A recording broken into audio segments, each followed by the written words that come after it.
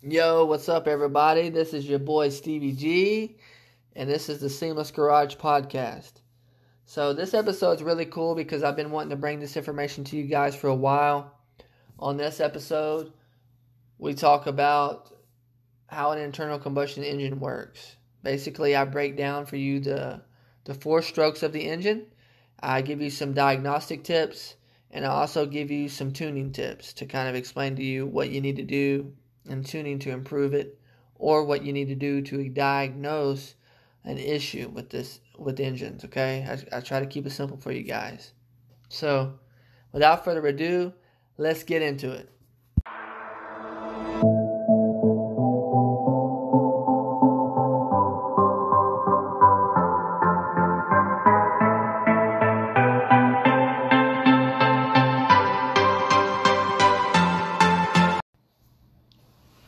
So, guys, I want to get into the meat and potatoes of how a internal combustion engine works, and kind of give you guys a rundown. Basically just a cliff notes version of it, and kind of give you some pointers. Maybe the takeaway could be that you'll have a better understanding of how a combustion engine works. I know this is through audio, so you'll have to visualize. But you can also look some of the stuff up after I'm done and get a visual for what's actually going on. But I figured I'd explain it because I have a pretty good grasp of how things work. If anything, I feel like that's probably going to be my strong point in theory. Okay, we're just getting started with Seamless, so this is just in theory, but I think that's going to be my strong suit is performance. I'm great at electrical, like, my everyday job in automotive, I'm great at electrical. But something that's always intrigued me is performance. So I think that I'm going to do great at it, but you guys are going to be able to tell that. Y'all be the judge of that once we get these cars built. And I'll always evolve and get better, but I've always been intrigued by performance. Of course, I love the way cars look. I mean, you've got to choose one, and it needs to be aesthetically pleasing. That's why I chose the Talon, of course. And I'm going to work on that. I want to get really good at doing body work and stuff. I got a friend who's going to teach me, and we're going to get really good at it because looks are a big part of it too. But I think my strong suit is going to be performance because I have a great grasp of how engines work and what they need, and I've always wanted to tune, so that's part of tuning is getting the engine right the first time. That way tuning's a little bit easier. You're not having to deal with all the other bullshit. But anyway, let's do an update on the shop real quick. Kind of give y'all a rundown what's went on the past week.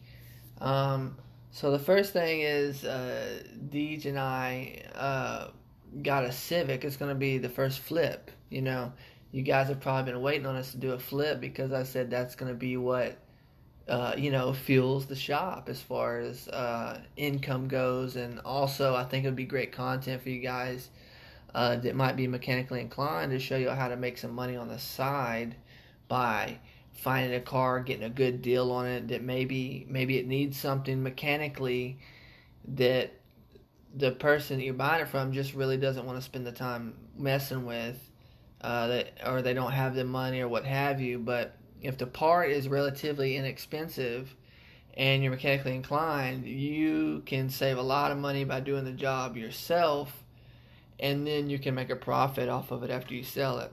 But you got to be smart with that, of course. You got to get a good deal on the car first. But anyway, so we got a Civic. It's a 95 Civic. Same body style as DJ's first car, which was it was a 95, but it was a black Honda Civic. It's the EG body style. And it's a great looking car. And so we got it. It's an all white. It's an automatic. That's the only bad part about it, but no big deal.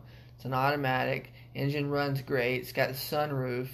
The interior's nice. The guy put Subaru seats in it. I'm not sure what car came out of, but Subaru seats in it, and they look good in there. They actually fit, and they're a whole lot more comfortable than the ones that came in the Civic. So that's a plus.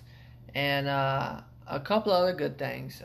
It's got a radio deck in it, aftermarket radio deck in it, so that's good.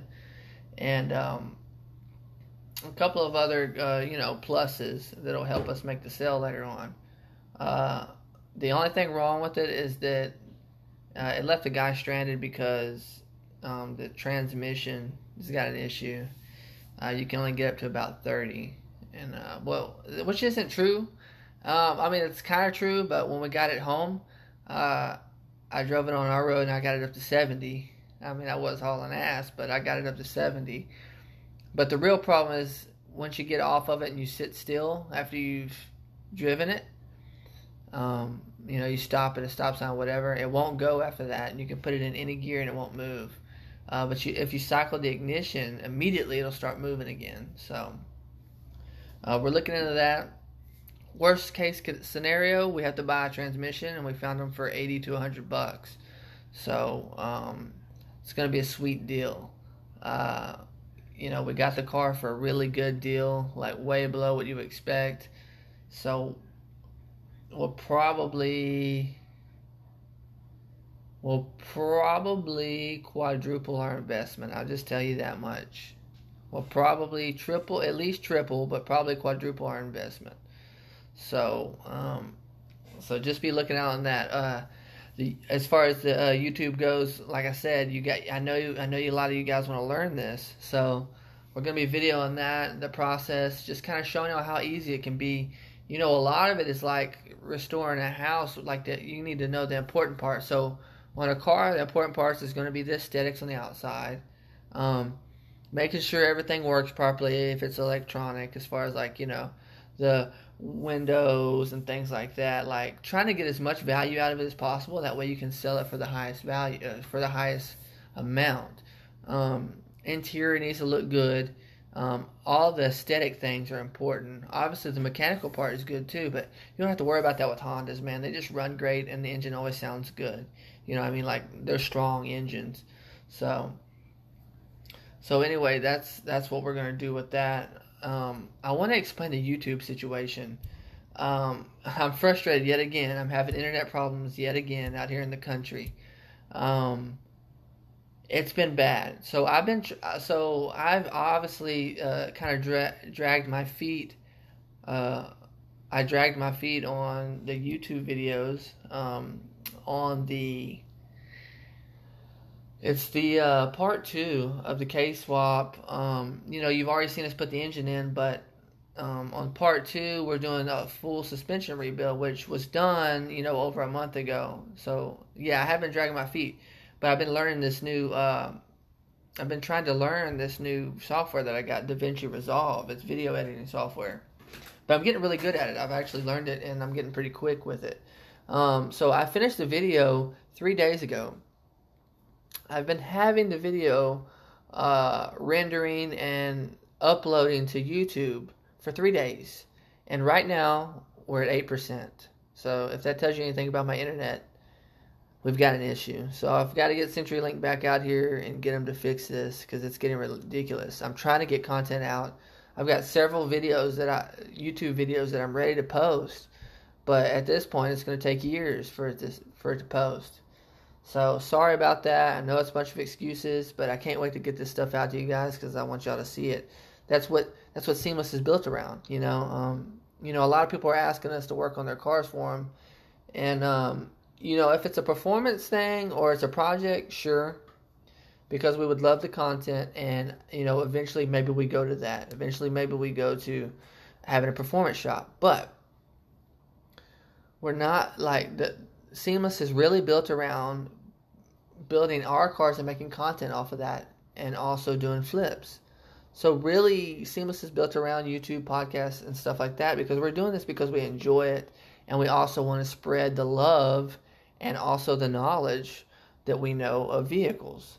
So that's really what Seamless is about. It's not about us having our own shop and we're just fixing cars and stuff like that. So I really need this YouTube and podcast thing to work, so I need my internet working. So I'll get off of my soapbox there. But so the other thing that happened is we picked up the lift.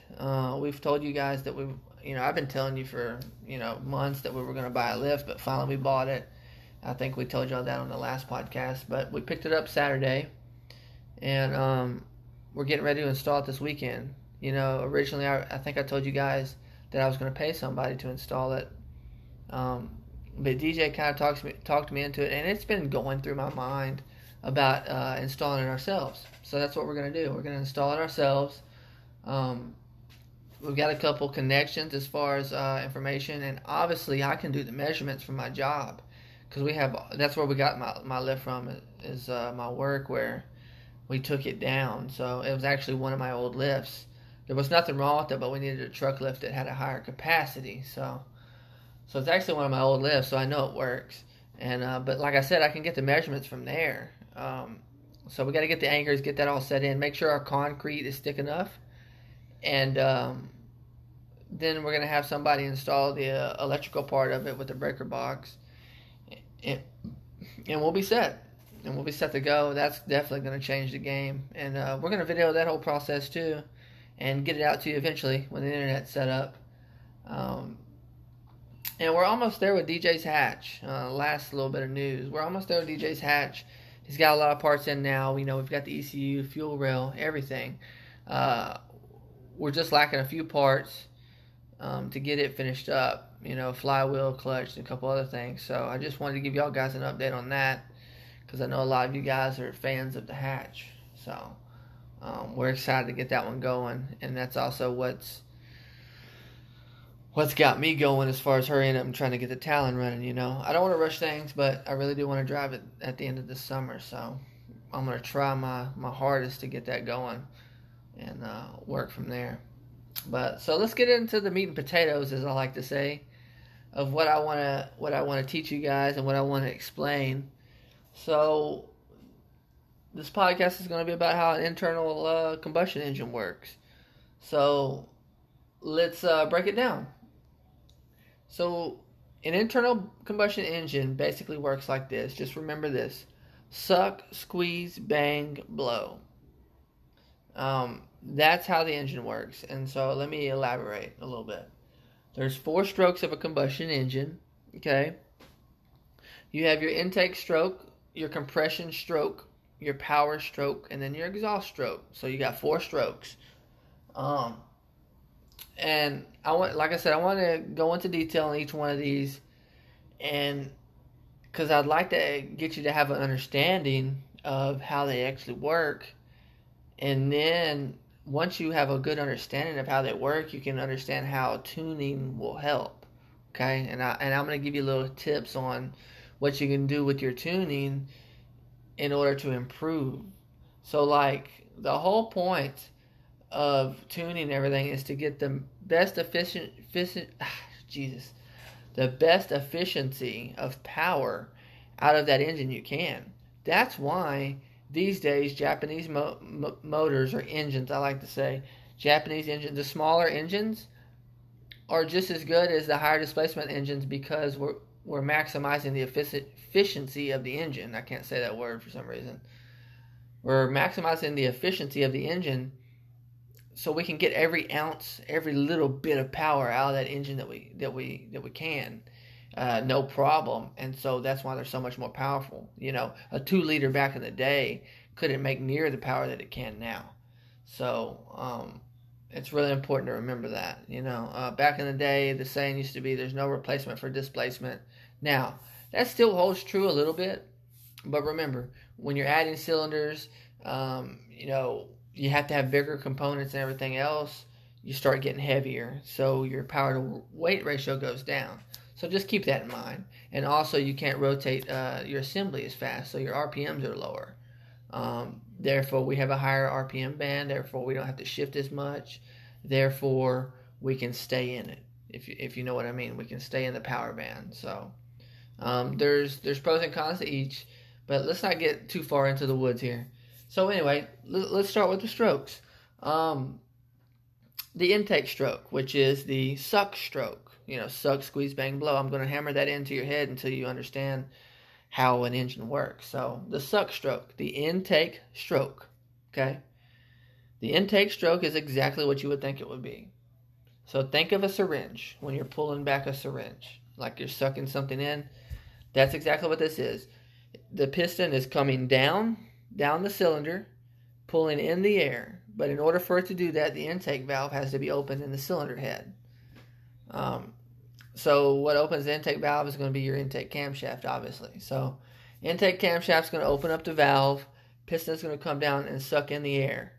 Now, if it's a regular multi-port injection setup, then fuel is going to be pulled in that same way. If it's direct injected, there's going to be a different port for it that's directed into the combustion chamber by itself. But for most engines, it's a multi-port, unless you got a carburetor and you're a weirdo. No, I'm just kidding. But you're going to pull in the air-fuel ratio, okay? That's what the intake stroke's for. You're pulling in the air-fuel mixture. Now, what's important about this stroke is that your air-fuel mixture has to be correct. Every one of these strokes is important, but I'm going to give you some pointers on if you're diagnosing a car that won't run too, because it's kind of important. You know what I mean? So if the air-fuel mixture is not correct, then the engine's not going to run. Compression stroke is going to be it's not going to work properly. But we'll move on to the compression stroke in a minute. But air-fuel mixture has to be perfect. And what's the perfect air-fuel ratio for gasoline? Is going to be 14.7 to 1. That's called stoichiometry, which is perfect mixture. This is the mixture that's going to be the best for completely burning all of the fuel and air for better emissions, okay?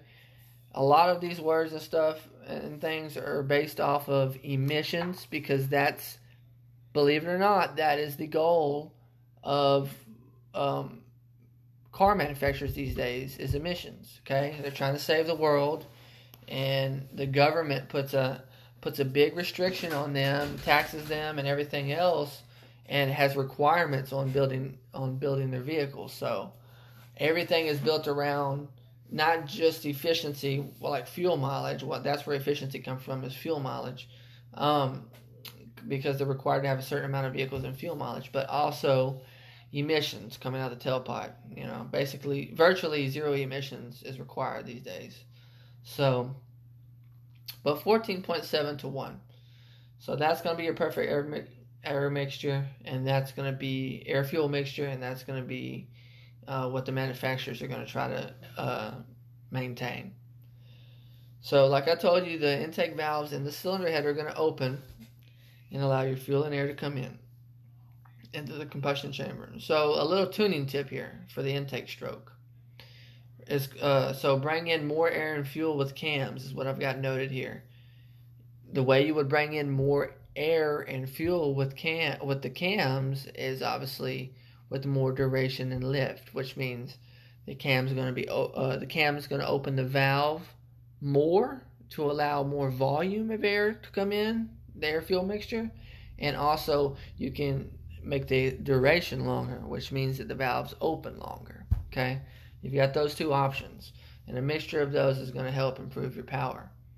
Another thing you can do during that on the intake stroke, things that can affect the intake stroke that will help you, is larger injectors, obviously. This is to help achieve your air-fuel ratio that you need. Especially if you're running a turbo, you're going to want larger injectors as you start to run more boost, because you'll end up running lean. So you're going to need more fuel in there. But that's for a totally different podcast. But anyway, so for tuning for the intake stroke, cams, things like that. That's the intake stroke. So the intake stroke is a downstroke that pulls in the air-fuel mixture. Now, we have the compression stroke, which is the stroke right after it. So we've pulled down the air and fuel mixture, sorry. Now we're going to go back up, because that's the way the crankshaft rotates. So we're down. Now we're coming up. Now in our combustion chamber, we've still got that air and fuel coming up. what we're going to do is we're going to close the valves. The intake valve is going to be closed, and the exhaust valve is going to be closed. In your regular cylinder head on the combustion engine, you have intake and exhaust valves. So both of those are going to be closed. So that air-fuel mixture has nowhere to go. So it's going to get compressed. It's going to get pressurized, which is required in order for the mixture to ignite properly. Without that compression, the mixture is not going to ignite. Okay, you can study that to figure out how that works, but you need compression in order to ignite this air-fuel mixture. So, like I said, all valves are going to be closed, and it's on the upstroke. It's coming up with that mixture. When you get to the top or close to the top, the spark plug is going to ignite it. Okay. Now we can change when it ignites it with timing, but we'll get into that in a minute. The spark plug is going to ignite the mixture. So that's during the compression stroke. Some people think it's after, but it's during the compression stroke. Okay. So that's all the compression stroke is. It's literally you're compressing that air-fuel ratio. I keep saying ratio, sorry. That air-fuel mixture. You're compressing the air-fuel mixture. That's what the compression stroke is. So for tuning on that one, we can raise the compression by changing out the pistons. We can, let's say the engine has a 10-to-1 compression. Look that up. That way you can explain that. I don't want to I'd be here all night explaining everything on this podcast, which some of you may not mind, but maybe we do a part 2. Let me know. I can elaborate on some of this stuff, but change the piston out to a higher compression. When you do this, obviously it's going to raise the pressure of the compression stroke, okay? You're going to get more power out of that way. You're going to get a bigger bang, if that makes sense. That's on naturally aspirated engines, though. Naturally aspirated means it doesn't have a turbocharger or a supercharger forcing air into the intake manifold, okay? Otherwise, it's just getting sucked in if it's naturally aspirated. It's not getting pressurized. If you're running a supercharger or a turbocharger, you're pressurizing it, okay? So you actually need to lower your compression ratio. Your compression ratio for a turbo or supercharger is going to be lower than it would be on a naturally aspirated engine. Just because it's required. If you have a high pressure, if you have a lot of pressure going into that cylinder, it's going to get hot, okay? And you need to lower that because you're actually getting more air in anyway. So compression is going to be high. It's going to be too high if you leave it at a high naturally aspirated ratio, okay? You're gonna destroy that piston, okay? This is how it works. So that's the important part. You can play with it if it's like I said, if it's some people say all motor, same thing as naturally aspirated. An all motor engine, you can raise that compression ratio up, and you'll feel it. You'll get a whole lot more power. It costs you a little bit of money, but if you know what you're doing, you can get more power from it. The other thing on compression stroke is this is where the tuning really happens, okay? This is where a lot of the tuning really happens. You're going to play with the ignition timing. So let me explain. Ignition timing is when the spark plug ignites the mixture, okay? There's 2 reasons to play with ignition timing, okay? One is to maximize power, and the other is to minimize pinging or knocking, okay? So let's talk about the first one. Let's talk about maximizing power. Advancing your ignition timing means you're going to ignite the mixture sooner rather than later. So let's say that your base ignition timing is right at the top. As the piston's coming up with the mixture and it's being compressed, right at the top of the stroke, it ignites. Let's just say that's base, because that would be 0. That'd be at top dead center, okay? Anything, if you ignited it before that, as it's coming up, that's advanced timing, okay? That's going to be you igniting it before it gets to the top. Now, to maximize power, you want to do that, okay? Later on in the RPMs, you want to ignite the mixture sooner to get ahead of it. It gives the mixture a longer time to burn, and the explosion develops better. Okay, I like to call it an explosion, but a combustion. It develops more, which is going to make your power stroke better. Okay, because it gives you time to ignite the mixture, and it implode and grow. Okay, that's the best way I can explain it, is grow more. Otherwise, you're going to have wasted fuel and air mixture. Okay, so that's what you want to do. But there's a fine line. You got to play with it. That's what tuning's for. That's what tuning's all about, is playing with that ignition timing, obviously playing with the fuel and a couple other things. But really that ignition time is important, because that's where you're going to get your power from. A lot of it. Like if you get a bad tune and then you go to somebody who's got a good tune and they fix that ignition timing, you're going to see a big difference. It'll blow your mind. So, but that's the compression stroke. So we've got intake stroke, which is sucking in the air-fuel mixture. We've got compression stroke, which is compressing the mixture. Now we're going to power stroke. That's the next downstroke. Compression stroke was an upstroke. Now, it's ignited it and it's coming down. Now it's coming down by force, okay, from that explosion. This is your power stroke. So, it's a byproduct of the explosion. That's why it goes back down. And with this stroke is where you will hear the spark knock. It's where you will hear the rod knock. Okay? In diagnostics, So real quick though, let me go back to compression, because I want to say something about diagnosing, because I said I would tell you guys how to diagnose stuff on strokes. On the intake stroke, it was you're not getting enough fuel or air or something like that. Okay, something's wrong with the mixture. You may not be getting fuel. That's the most popular thing. Sometimes it'll be air if you have an intake valve issue, but not typically. On the compression side, as far as diagnosing goes, you have a compression tester that you can use. Each engine has a base compression that it runs at, and you need to measure all the cylinders to see if they're within that spec and they're close to each other as far as that goes. As the engine wears down, the compression is going to be lower. But if the compression is below a certain threshold, the mixture won't ignite properly, and you will have an engine that doesn't run, or it'll run rough, or it'll have a misfire on one cylinder if it's just one cylinder doing it. So you'll have those things. That's how you diagnose the compression stroke. That's like really one of the main ways to diagnose an engine as something that's missing, and I'll explain that later. So the power stroke, which is the bang stroke. You're going down, you can hear spark knock or rod knock if that's happening on this stroke. The diagnostic process for this one is you can shut down, let's say you're experiencing a knock, like a rod knock, and you hear it while the engine's running, obviously.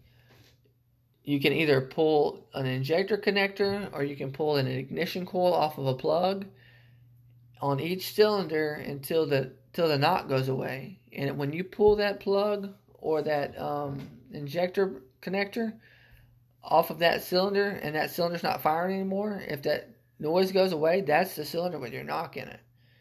So that's very important, and it's something that you need to know. But anyway, this is the downstroke, the power stroke. The goal is to use all the fuel and air during this process. So hopefully you've burned it all. That is the whole point in tuning, is, like I said, to get the most efficiency and power out of the engine. We're trying to get every little ounce of power we can out of the engine. The tuning aspect of power stroke is really you're just using this as your numbers, okay? The power stroke is your results. You know, it's the result stroke of tuning, basically, is what I've called it. This is the power stroke. This is where you're going to get your power when you're on a dyno and you're dynoing the engine. This is going to give you the results, okay? This is what keeps the engine turning. It's the important stroke of the engine, because without it, the rest aren't really going to be there. You know what I'm saying? And kind of vice versa too, but it's the power strokes. There's not much to say about it.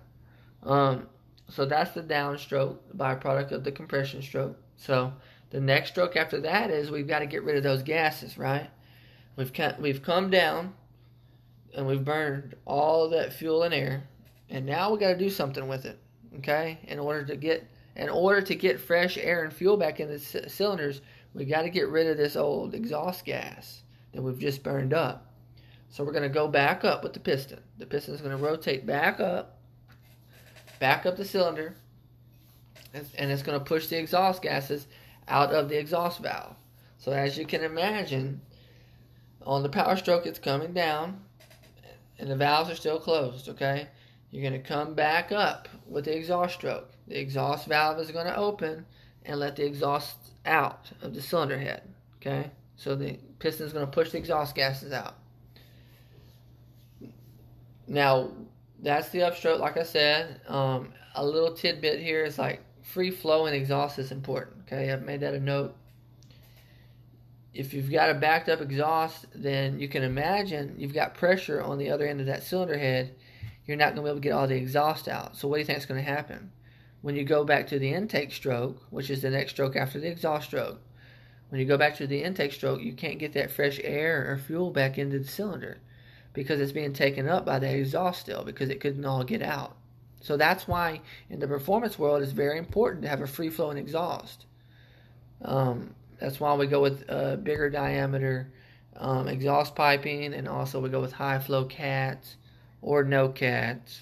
Don't tell anybody, but yeah, no cats. No restrictions, man. So we can get that exhaust out. So there's a little thing called scavenging, but we'll talk about that later. As far as well, we can talk a little bit about scavenging. So the tuning aspect of this stroke, which is the exhaust stroke, is as you're going up, the exhaust valve is going to open. You're going to let exhaust out, okay? Now, that flow of exhaust going out is causing a vacuum in the cylinder, right? Well, the cool thing is you got something called overlap that you can tune in, or depending on the cams you buy, things like that. Not so much in the regular manufacturer world, in the OEM world. You're not going to see it much anymore. And if you do, it's only to cool down the cylinder. It's not really for performance. But like I said, the valve opening up, exhaust coming out, causes a vacuum in the cylinder itself. So what you can do is overlap. You can actually have the exhaust valve and the intake valve open at the same time. They're just for a short period at the end of the exhaust stroke, and it can help pull in more intake, your air fuel mixture in at the same time because you've got that vacuum. So you can actually draw in more air and fuel on that next intake stroke, okay? So that's the tuning aspect of the exhaust stroke. You want to do that with NA engines. You don't necessarily need that on boosted engines, okay? You really don't want it on boosted engines because you're already forcing the air and fuel in, right? So you have to keep in mind what type of engine you're building or what type of engine you have when you're playing with stuff like this. You know, some make sense on a naturally aspirated engine that doesn't make sense on the turbo engine, and some makes total sense on the turbo engine but doesn't make sense on a naturally aspirated. So keep that in mind. So the other thing I told you, 14.7 to 1 stoichiometry with the intake. That's a manufacturer OEM thing, okay? Original equipment manufacturer is what OEM stands for. But that's going to be like what Nissan or any vehicle from the factory is going to do, because like I said, they're trying to get rid of emissions. So in the exhaust stroke, what I have to say about that is they're trying to keep the exhaust as clean as possible. So they keep it at 14.7. They want to make sure that they burn it all. And if the cylinders are getting too hot, they're going to let exhaust back into the cylinder to cool the cylinder down, okay? So that's all I've got to say about that. Let's kind of recap real quick, because I know it can be a lot. You may have to listen to this episode several times if you're really interested and explain. And if I miss something, message me and I'll explain it to you if you want a deeper, more in-depth explanation of this, or if it's something I missed. So let's recap real quick. Suck, squeeze, bang, blow. Okay. So we're sucking in the air-fuel mixture during the intake stroke. Okay. On the compression stroke, which is the squeeze stroke, voice crack, squeeze stroke, the compression stroke, you're compressing the air-fuel mixture. Then we ignite it, okay? Then we have the power stroke. The stroke comes down with our air-fuel that's been combusted, and it's the power stroke that comes down and turns the engine. Then we have our exhaust stroke, which is the blow stroke, okay? We're blowing the exhaust, back out the exhaust valves, getting ready to do another intake stroke. So you've got 4 strokes. So that's what a 4-stroke engine is. That's how a 4-stroke engine operates. So there you have it. Now that you kind of understand how an engine works, as far as a piston engine, that's how it works, you can kind of get into the tuning. I've already touched on it a little bit, but let's just kind of go back over it. So for tuning, like I said, we're trying to get the most power out of it we can. Now, I want to bring up something that you need to think about. If we're building an engine, we need to decide, are we going back OEM? You know, do we not really care too much about power? Who's going to say that? But anyway, if we just want OEM, then we'll just rebuild it as is, you know. Like I said, they're going to be very conservative. It's about fuel mileage and also about emissions, okay? Now, of course, they're going to make better power because better power can help with fuel mileage, okay? But it's not going to be as much as you want, okay? And also, they're trying to get the engine to run smooth because, believe it or not, customers complain about rough running engines, okay? So, but you need to decide, do you want that or do you want to maximize power? And then there's a middle ground. You can get the most power you want out of an engine and just go, you know, really expensive but really powerful. Or there's a middle ground, okay? Which is kind of what I'm doing with the Talon. I'm not going all there because I want a streetable car. Okay, there's a point you get to where you're really tuning it and you get real aggressive on the engine power that it's just not fun to drive daily or to go cruise in, okay? It's really to race in. That's a race car. So it's not made for comfort, it's made to go fast.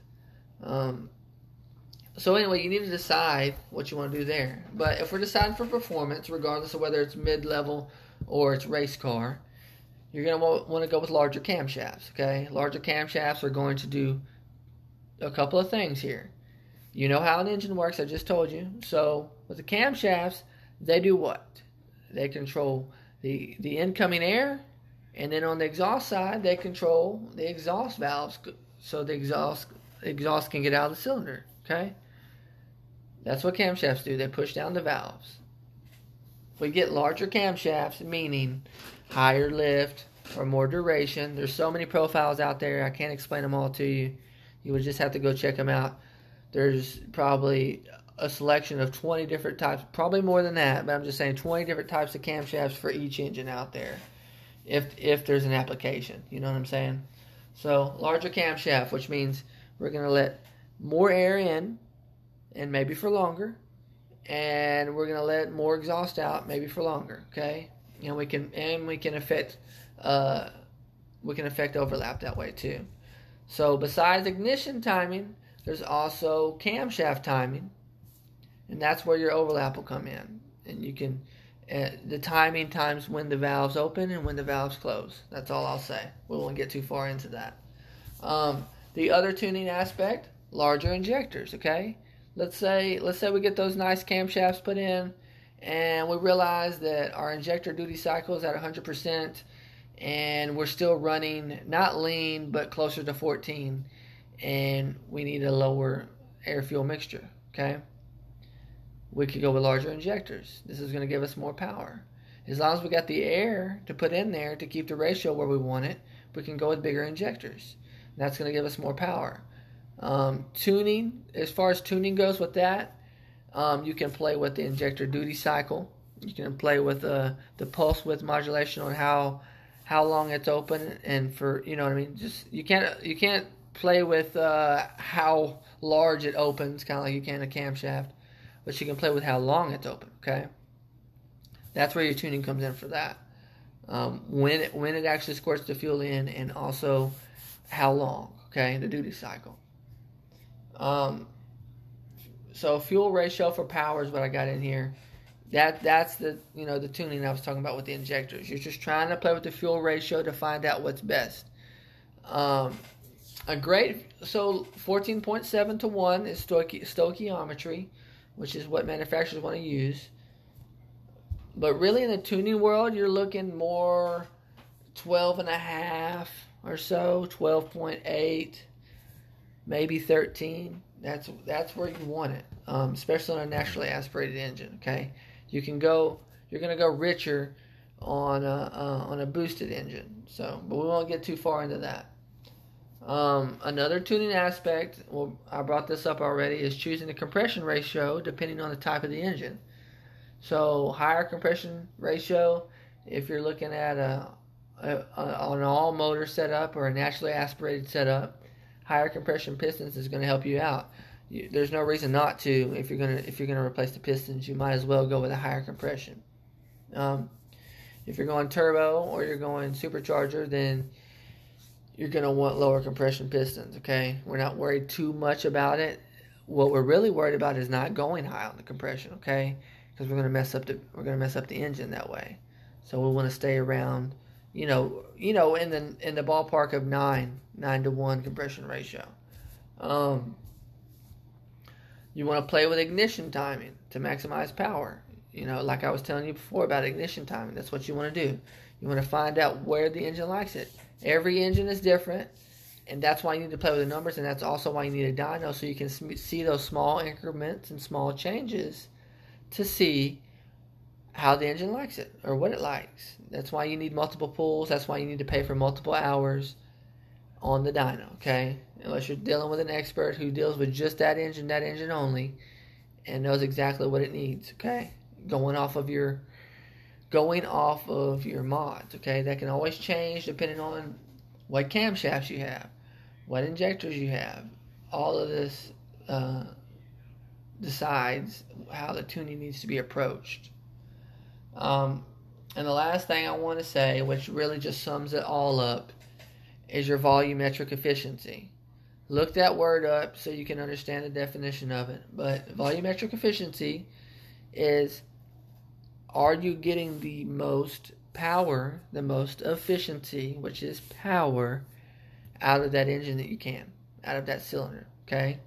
That's what a tuner's dream and a tuner's goal is to have that 100% volumetric efficiency, okay? It's not achievable, but we want to get as close to that as we can. So that's the goal of tuning. That's the goal of building a car that you want to go fast, regardless of how fast. You want the engine to be as efficient as it can be. So there we have it, guys. I hope that you learned a lot from this. I hope that it was clear, because I know I jumped around a little bit. But I really wanted to get this information out to you guys. It was something that I had been thinking about for a while, and that I think people would be interested in, even if it's not the tuning aspect, but really just helping a technician understand a little bit better about how an engine works and about what to look out for when it comes to engines, because it can be kind of scary.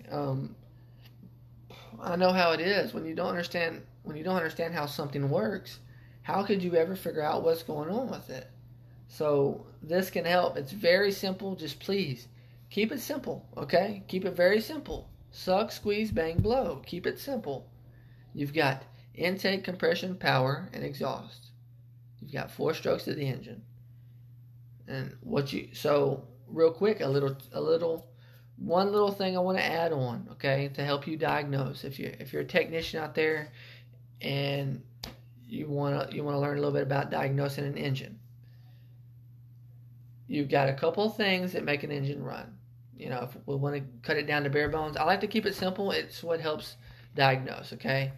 You can get into the specifics later, but this is it, okay? You need compression. You need air and fuel. And you need spark. At the bare bones, that's what you need, okay? About, man, I hate coming up with numbers because I'm a precise guy. I like to be precise. But a high percentage, a very, very, very high percentage of cars that aren't running when they come into the shop and I look at them have one of those things wrong with them, okay? That's always going to be the case. But what I'm saying is it's very simple. It's very simple. Compression is very easy to check, okay? You use a compression checker, like I was telling you, a compression tester kit. You're going to take out the spark plug, put that in there, and check the compression on each cylinder until you find a dead one. So that's that. If you're missing compression, you'll see it on there. Let's say the cylinders are all 160 except for one, and it shows 70. Well, there's your dead cylinder, okay? The other thing is that timing and all that can play into that as far as valve timing goes, or you bent a valve, whatever. But just keep it simple. Remember, compression's easy. So that's compression. Your air fuel. This one is not as big of a problem, okay? It's usually going to be fuel on that side. Air is usually not a problem unless you got a stopped up air filter, which does not happen very often. That thing's got to be really old, or some rodents have gotten up in the air box or something. But you're usually not going to miss air. It's usually going to be fuel. Whether that be a fuel pump, which is supplying the fuel rail, so none of the injectors are getting fuel, or you have an injector which is stuck open, because too much fuel can mess up the air-fuel mixture, which is going to mean it's still not going to fire. Or it's not opening at all. It's stuck shut from bad fuel, or just, it being old. It's stuck closed, which means the cylinders aren't getting fuel, or that cylinder's not getting fuel, which means it's not going to ignite, okay? So that's going to be the bigger problem is going to be fuel on that side. And then on the ignition side, I will tell you right now, ignition is the weakest link. Remember this. When you're diagnosing an engine that's not running, ignition is the weakest link. It gets a little bit more complex than that, but just remember, ignition is the weakest link. You've got spark plugs, okay? Those things can foul out, or they're old, and they don't work, so you need to inspect the spark plugs. Always check for spark first whenever you're looking at an engine that's not running, okay? Make sure it's turning over and everything, and then check for spark. It's the easiest thing to check. You just pull out the ignition coil, put a spark plug in the end of it, make sure you have ground on the electrode, and see if it sparks. Turn it over and see if it sparks, okay? So, you have your spark plug and you have your ignition coil. If it's on an older car, you've got a distributor with a coil that sends it through a wire to the spark plug, but you get what I'm saying. So spark is always going to be your weakest link. So you've got spark plugs, you got your wires, you got your coil, cap and rotor, those type of things that are going to fail. So that's going to be the weakest link, and then you might go compression and then fuel, okay? Because compression is obviously the mechanical part of the engine, and something had to have happened for the compression to mess up, whether it be bent valves, blown rings, running it without oil, things like that. But really it's going to be burned rings, or it could be sludge because they didn't change their oil very much, and the sludge got on the piston rings and kept them in the piston. Therefore, it's not getting compression through the cylinder. So, but anyway, that's just a little diagnostic tip on that.